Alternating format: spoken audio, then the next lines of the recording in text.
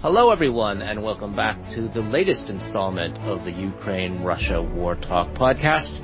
I'm Professor Phillips O'Brien from the University of St. Andrews, and my co-host is... Mykola Belyuskov, Senior Analyst at Comeback Alive and Research Fellow at the National Institute for Strategic Studies from Kyiv. We're really delighted to be back. We now hope to keep this regular momentum up of a podcast every 2 weeks. And personally, I'd like to say how grateful I am for everyone who's listened.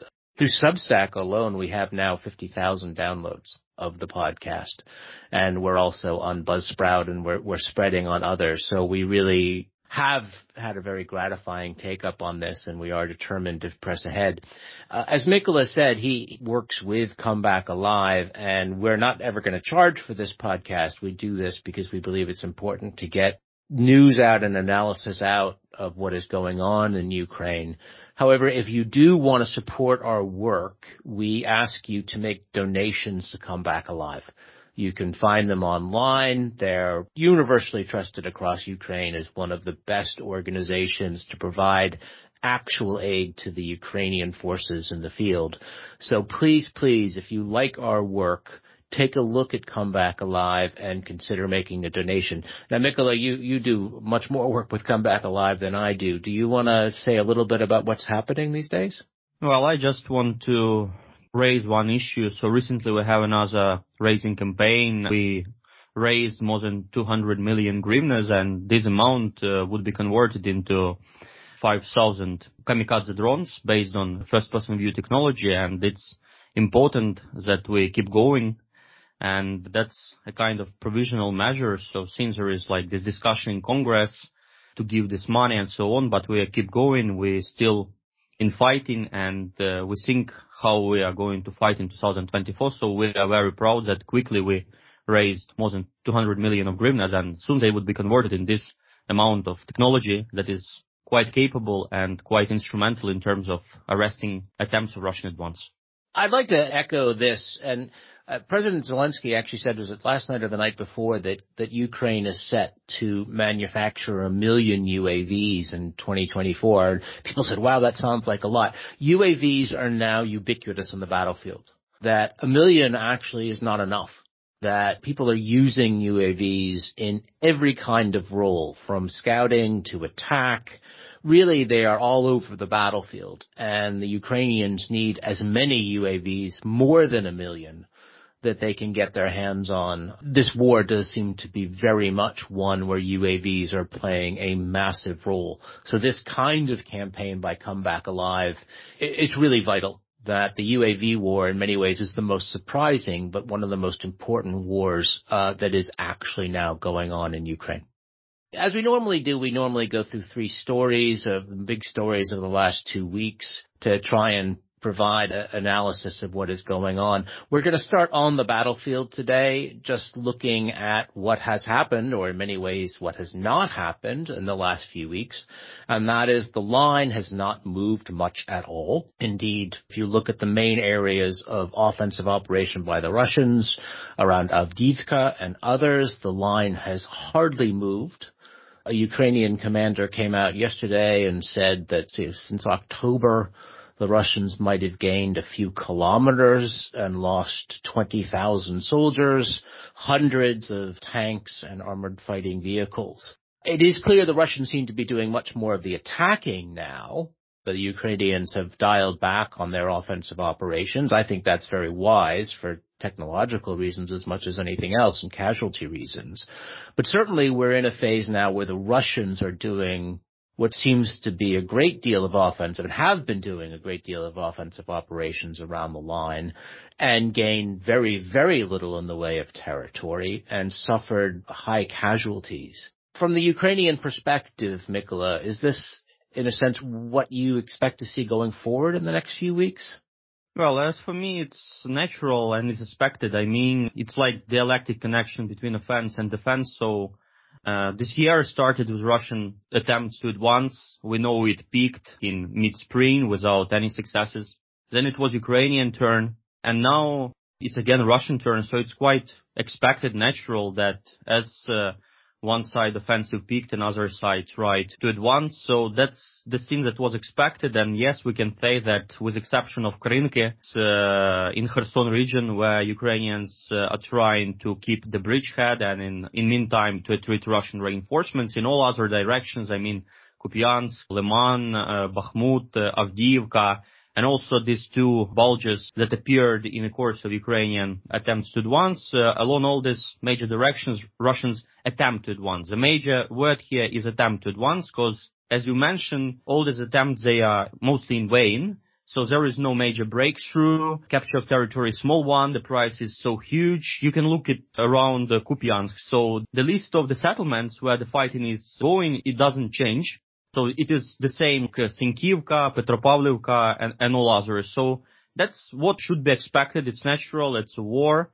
And the major scene is, of course, that however, zero attempts, despite all the price incur, there is no major advances. And in this case, the logic outlined in Valery Zaluzhny's essay that it's more easier to find enemy concentration of forces and to destroy them instead of doing it on your own. This logic works in Ukrainian favor, and if Russians are so stupid to try to advance, despite lacking some prerequisites for classic advance, so that's your choice, and we're going to make them pay a steep price, and here we are. And simultaneously, I just want to emphasize that I just recall this talk we have like a month ago about perspectives of fighting around Krynki, and back at the time, we clearly said that don't expect that much, so limit your expectations.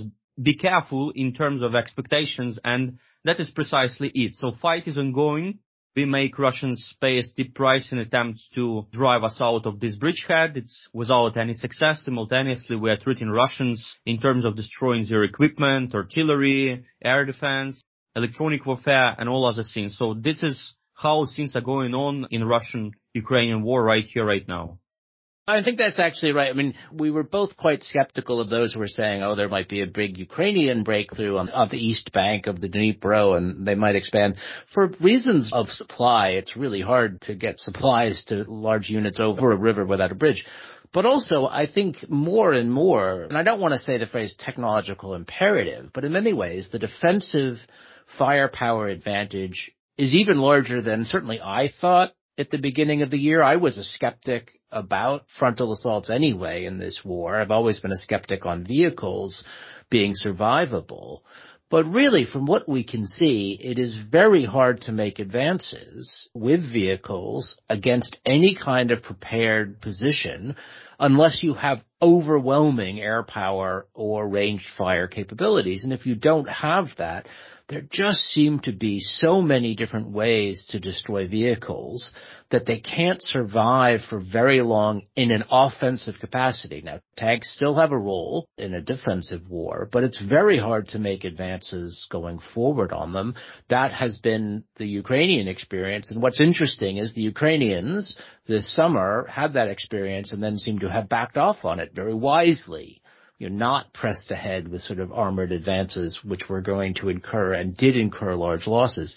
The Russians, however, keep trying to do it. And this brings up a question. I don't want to put you too much on the spot here, Mikola, but there have been a lot of talk over the last 6 or 7 or 8 months about Russian tactical improvement. The Russians are really improving. They're adapting. These are a lot of voices that originally said the Russian army was so great are now trying to say, oh, now we're seeing a lot of Russian adaptation and improvement. But when we see the kind of Russian attacks that we're seeing around Avdiivka, and when we compare it to, say, what we saw around Bakhmut in the spring, it seems to me that the Russian means of offensive, there are some small tactical changes, but still seems to be one of throwing mass at a problem, be it first a mass of vehicles and then a mass of manpower, and achieves relatively little. What's interesting is I don't see an adjustment. I see in the Ukrainians an adjustment in the counteroffensive when they realize the situation, what they could do and what they couldn't do. But I see the Russians coming back to do much of the same thing over and over again. To me, it's not the sign of a learning military. It's why I'm quite frustrated. I think this is a military that the Ukrainians can defeat if armed properly. Do you see in these Russian attacks along the line any major improvement from, say, what we saw 8 months ago in the spring around Bakhmut or before? Well, in general, I would agree with you and with the idea that Russians, as for me, they still hasn't accepted the reality and the fact that with both sides, which technologies they possess and how they apply, it's very difficult to do offensive. And since they are not able to reconcile themselves with this reality, they are paying a steep price for it as paying around Avdiivka. Simultaneously, I can say that, well, we've seen some kind of adjustment, adaptation. Russians are still there learning from their past mistakes, major miscalculations and so on. That's why we've seen defensive preparations. But as for me, when people are talking about the quality of all these adjustments, adaptations, they don't make a difference between adaptations that is okay, that is required for defense, and adaptations that are required and that are necessary for offense. In case of defense, for sure, they prove that they can do it, let's be honest. But in terms of offensive, it's still beyond their capability. And without like a kind of asymmetric advantage, like ability to freely use air power, which is denied right here, right now, they still don't possess this amount of adaptations, equipment, tactics that would allow them to quickly overwhelm Ukrainian defense. So yes, they are learning. Yes, they adjusted. It worked for them in defense, but it's not working for them in offense. But, well, when I'm saying it, I'm not making this mistake of overconfidence and so on. So we understand it's a race of adaptation, and Russians are learning. Unfortunately, they are learning from Ukrainian experience, especially in the UAV field, because it was Ukrainians who demonstrated how war changed, relying on a number of UAVs at a tactical level, or it's possible to use first-person view technology UAVs as a kamikaze UAVs. So they are learning. In some cases, they have advantages, but it's still not enough. So all their attempts to advance under current conditions, without any asymmetric advantage in terms of air power, all their offensives would be futile if Ukraine is supplied with air defense capability and with artillery capability. So that's why, as I said, we need to charge as big price as possible for this Russian unreadiness to accept the fact that offensive is so difficult, challenging, and beyond their capability. I think the reality of that is a great segue into the second part of what we want to talk about is Ukrainian strategy going ahead. Essentially, everyone says, oh, Ukraine now has to have a strategy. In many ways, of course, that's right. People need a strategy to win the war. But you also have to adjust to the reality of the warfare that you see. The Ukrainian ultimate strategy is to liberate its territory. That's number one, to liberate all of the territory of Ukraine as recognized in 1991, and that's all of the Crimea, Donetsk, and Luhansk, so that all of Ukraine is being liberated is the strategic goal. The issue they face is going forward and making these offensives is very, very difficult, very bloody. And so it's not that easy to come up with an immediate strategy to liberate that territory, particularly if they're being armed in the way that they have been armed. So this is the conundrum Ukraine faces, that it needs to take territory going forward, but it also is operating in a wartime condition where going forward is very, very difficult. And that means, this is, something we can now get into, Ukrainian strategy has to first and foremost be based about weakening the Russians.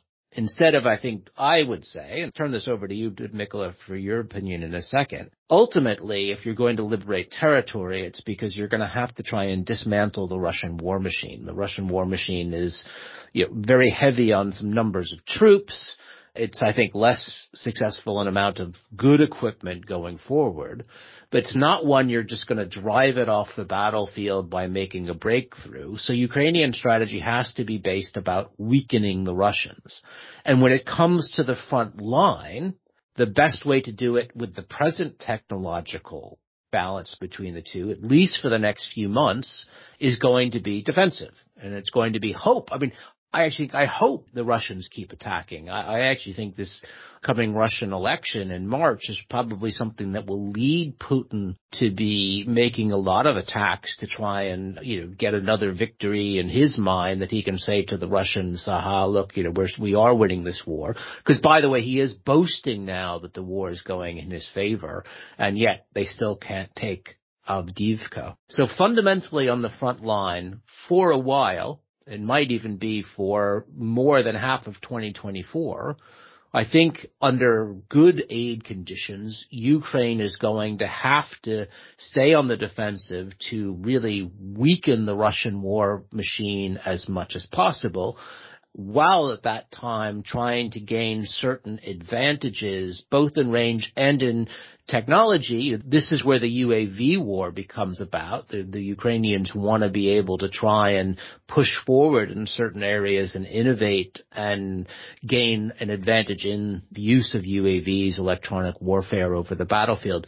And that means, I think, anyone expecting a quick Ukrainian attack or Ukrainian offensive just doesn't understand what this war is. Now, that's my view, Mykola. When I was going to turn it to you, if you're looking at it from the Ukrainian perspective, how do you think the next few months will go?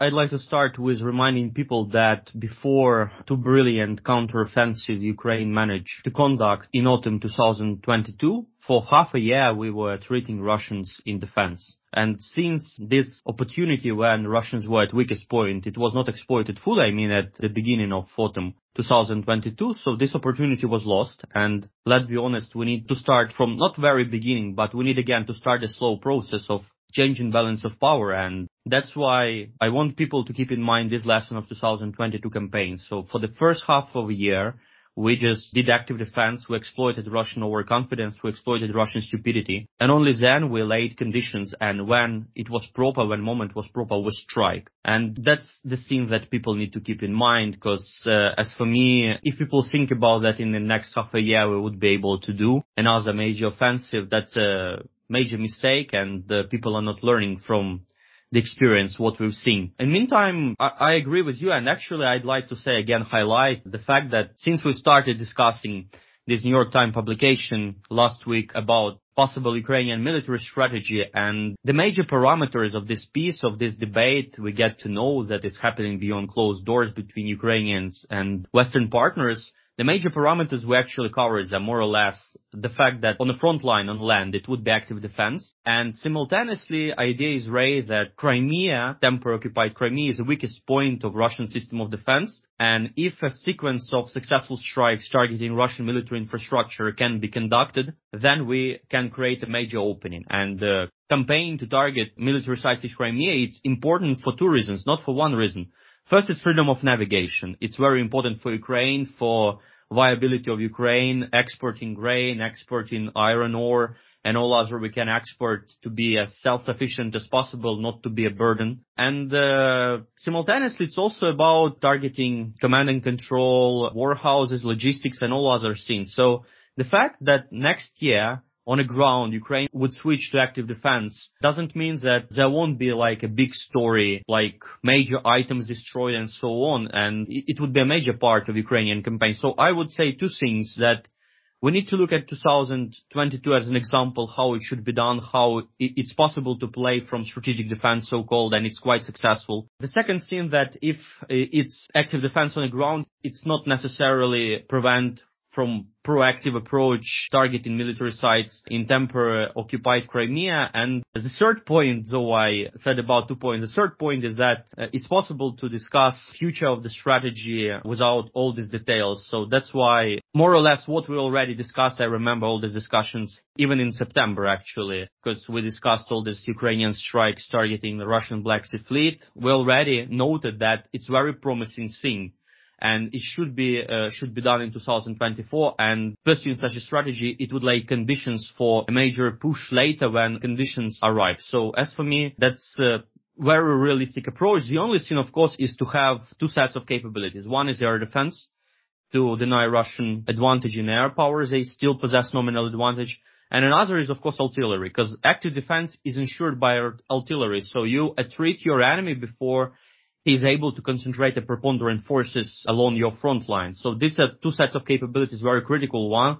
And I hope people who are making decisions, they don't forget about these two important things for next year Ukrainian military strategy. And exactly, I think the reference to 2022 is really important. That the Ukrainians had this success. Not only were they on the defensive for a while and attriting the Russians, But they were able to do it because starting in July, for a while, they really had the technological advantage over the Russians in range and accuracy when the HIMARS appeared. And so they got the Russians when the Russians weren't ready for that. The Ukrainians had this range capacity that was able to take out a large number of Russian supply depots, really mess around with Russian logistics, which caused a lot of problems. And the Russians had to pull everything back. And the Russians did adjust at that point. But being able to launch an offensive after you have that range advantage and after the Ukrainians were able to do that kind of damage, that's the kind of thing they're going to have to do again. And that's why when I constantly beat the drum for giving Ukraine the kind of range capacity, and that can be either finished Western systems or help the Ukrainians develop their own drones, you're going to have something like that before you're going to have a successful offensive in 2024. And that's why Crimea is important, because Crimea is still mostly, I don't want to say safe for the Russians, that's wrong, but Ukraine only has limited capacity to hit Crimea. It can hit Crimea with some of the Storm Shadows and Scalps it's been given, but they were only a really very small number, and they can hit Crimea with homegrown Ukrainian systems, but that's it. If Ukraine doesn't have the capacity to do a major campaign on Crimea with range systems, it's going to be very hard to launch an offensive or to weaken Russian forces. So they go hand in hand. And that's why Ukraine has to be, I would think, assisted to launch that kind of attack. Before we move on to the question of air defense and aid, which you talked about there, the Estonians released a very interesting document, Mikola, I know which you've read, which is a strategy for Ukraine. And I have huge respect for the Baltic states in their understanding of Russia as an enemy and their understanding of how the best way is to fight the Russians. The Baltics, by the way, were always more sanguine about Ukraine's ability to fight this war than the analytical community in Western Europe and the United States. The Baltics were more skeptical of what the Russians can do. They knew the Ukrainians wanted to fight. They didn't underestimate Ukrainian identity and the Ukrainian willingness to stand up for itself. What did you think of that Estonian strategy that was released earlier this week? Well, that's a brilliant document, given the fact that this debate is ongoing and given escalation management deployed by Biden administration. Unfortunately, skeptics, they get some ammo. And with all people who are saying, what are the guarantees that if we give you some more money, that would be results. So Estonians said how it should be done and could be done. And I also want to emphasize one thing. It's in the political dimension. It happened during these 2 weeks we've talked, and this is political dimensions that we need to start from. So there was a string of Russian statements from MFA head, from the spokesman of Russian MFA, from Putin himself, and so on. And this is also the thing that Estonians describe. So the major thing that people need to keep in mind, so it's still the same Putin who in 2021, in this pseudo-historical essay, said that it's either pro-Russian Ukraine or no Ukraine. So every time we start to talk about the future, we need to keep in mind this very idea that Russians will never reconcile with any other Ukraine except pro-Russian Ukraine, or otherwise they would try to destroy us, what they are actually doing now. So that's the most important thing. And simultaneously, the major idea of this Estonian paper is that price of action in the end is still smaller than price of inaction, because they calculated that aiding Ukraine would cost countries of format Rammstein less than 1% of their overall GDP. And it's very important. I like this idea that nominally Western countries, they possess dozens of times bigger GDP, but the problem is this readiness to translate this hypothetical advantage in actual advantage. And what Estonians did, they give a real plan, because some Republicans, they also give this victory strategy, as they say, but simultaneously they deny us aid under this give us better strategy. What Estonians did, they did a blueprint that said, give just this money, and that's really, really important. And again, people need to keep in mind this political dimension. So Putin is so bruised, it's his biggest failure, I mean, this aggression against Ukraine. And the way they frame it, it clearly indicates that they either try to subjugate Ukraine or to destroy it, or combine these two approaches, like slowly turning Ukraine into a dysfunctional state and preparing for another land grab.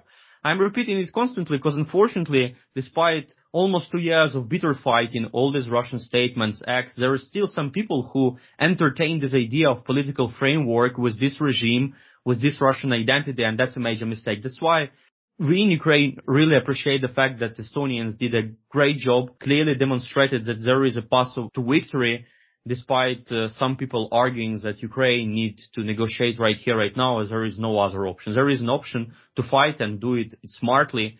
And the way we're actually discussing it here, I mean, what is Ukrainian strategy, best Ukrainian strategy for 2024? If U.S. intelligence estimates are right of Russian losses, and by the way, U.S. intelligence estimates tend to be quite cautious. They don't overestimate Russian losses. In many ways, if you look at the war so far, they've underestimated Russian losses in real terms. They say the Ukrainians, armed in this very imperfect way, have already destroyed 90% of the Russian military as existed on February 23rd, 2022. That's 90% of what was considered the second largest or second most powerful army in the world has been destroyed by only a partially armed Ukraine. The idea that this doesn't show that Ukraine can win if properly armed, as the Estonians are saying, is just barking mad. Of course the Ukrainians can win this war. They need to be armed properly, and that would end the Russian threat for a long time. That already the Russian army has suffered grievous losses. There is an opportunity now to, in a sense, end the Russian threat for a long time to the rest of Europe. The amazing thing is that people don't seem to be grasping it. It doesn't make any sense to me because it seems so obvious that this is an opportunity to provide security and peace for Europe, but that people don't seem to understand it. But yes, the Estonians do, and thanks to them. But this now brings up this question of how Ukraine is being aided, and I think we were going to focus today, the last part of the podcast, on one of the most successful examples of aid, though of course it's one that has to continue, and that is air defense. Now, what we have seen in the last few weeks is a very strong, concerted Russian attempt to attack Ukrainian cities and infrastructure. They've used a range of different systems, from a large number of the Shahed UAVs, which is a technology they've received from Iran, to a lot of their own missiles, their Kalibrs, their Kinzhals. They've been trying to do what they did last winter, which was shut out Ukrainian power. It's been, by the way, I've heard, a very, very cold winter there, Mykola. And yet, on the whole, this year so far, because Ukraine has better air defense in 2023-24 than they did in 2022-23, particularly around Kyiv, where there's Patriot batteries and there's sort of layered air defenses, fewer of the missiles are getting through, and the Ukrainians are protecting their people and their infrastructure far better. The big problem that they're going to face is, will there be enough ammunition? This is why what happens with the U.S. and Congress is so crucial, that Ukrainians are being kept alive by this air defense. They're being protected. Their cities are able to function. Better, it seems, this winter than last winter, but it comes down to the aid. Is that a fair reading? You're obviously in Ukraine, Mykola. How are the air defenses holding up? Well, being honest, when I assessed this winter season, so we anticipated the same level of strikes, especially relying on missiles, on cruise missiles, of air launch, sea launch cruise missiles. But Russians don't dare to do it. I don't know for what kind of reasons. I know the hypothesis, of course, is that they've seen that last year that it's futile. So you can spend hundreds of missiles without any political leverage they want to have. But maybe, of course, they are accumulating, especially missiles. They are waiting for very hypothetical situation. I don't want to see, of course, that there won't be this readiness to provide continuous aid, and then they might try to overwhelm Ukrainian air defense that proved to be quite resilient, quite effective this year. But yes, we adjusted in terms of finding ways how not only to intercept Russian Shahids or Iranian supplied Shahids in Russian hands, but also do it cheaply, because the major problem is that you do it without employing major sophisticated interceptors of surface-to-air missiles. So we managed to do it. And by the way, it's also one of the project Come Back Alive contributed, because along with one of the Ukrainian big business, we almost accumulated $10 million for command and control equipment for this mobile groups, fire group that destroy Shahid. So this kind of adjustment, we also demonstrated that employing Kinzhal air launch missile against Patriot is futile effort. And I hope that this another success story, because Ukrainian strategy of denying Russian ability to use its nominal advantage of air power, it's one of the major pillars for Ukrainian successful defense thus far, along with employment of artillery. And I hope that people always keep in mind that if, again, Russia might be able to use air power freely, then, of course, it's a major recipe for catastrophe. And I hope people won't allow Russia to use its nominal advantage and to supply Ukraine with all these interceptors that are quite costly one, because the price of 2 PAC-3 interceptors to Patriot, that might be up to $4 million a piece. But it's worth it, again, because otherwise situation would be a terrible one. And that's why air denial strategy is really important. We need to keep Russians' piloted aviation from Ukrainian skies and make Russians rely only on UAVs or maybe on missiles we can intercept. So that's the things that we shouldn't take for granted. Because as for me, people, after some time, after a major string of Ukrainian success, they take for granted the very successfulness of Ukrainian air denial strategy in particular, and in general, the fact that 80% of Ukrainian territory is functioning as a state despite ongoing war. So don't take for granted this two very important fact. And if aid is provided, if strategy is implemented, and we can lay conditions for the success overall. Absolutely. I mean, Ukraine needs the ammunition to do that. I mean, this is a success, the air defense strategy so far, but it's reliant on Ukraine having the ammunition to keep these systems and hopefully getting more. I mean, the more Patriots they could have with the more missiles, the better Ukrainian cities would be defended. I mean, Ukraine doesn't have enough Patriots to cover all their major cities by a long way. But it just points out that if Ukraine is given the material, they know how to use it, and they can use it effectively to keep the state functioning and keep Ukrainians alive, which is obviously the number one thing going forward, is to keep Ukrainians alive. And that is, I think, something that is dear to all of our hearts. We're coming near the end. Actually, Mykola, I'm going to ask you something, and you're not prepared for this, but this is our last podcast before Christmas, so we'd like to really wish all of our listeners who are going to be celebrating a Merry Christmas.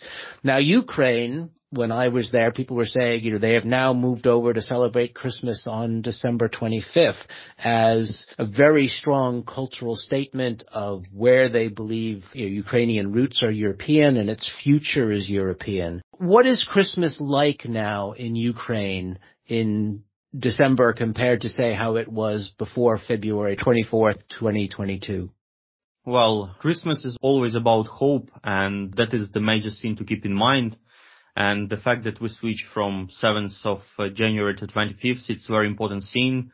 We are cutting all the links with Russia. The remaining links, there is very little of them. And for us, it's important. And I hope that people that are going to celebrate in Europe, in US, 25th of December, they will recall the major message of Christmas. And the major message is the hope, but it's not just hope passively waiting. It's the hope complemented with action. And that's why, again, we are crystal clear that it's going to be a brute fight, but it's also existential fight. And we understand that the choice is a very small one.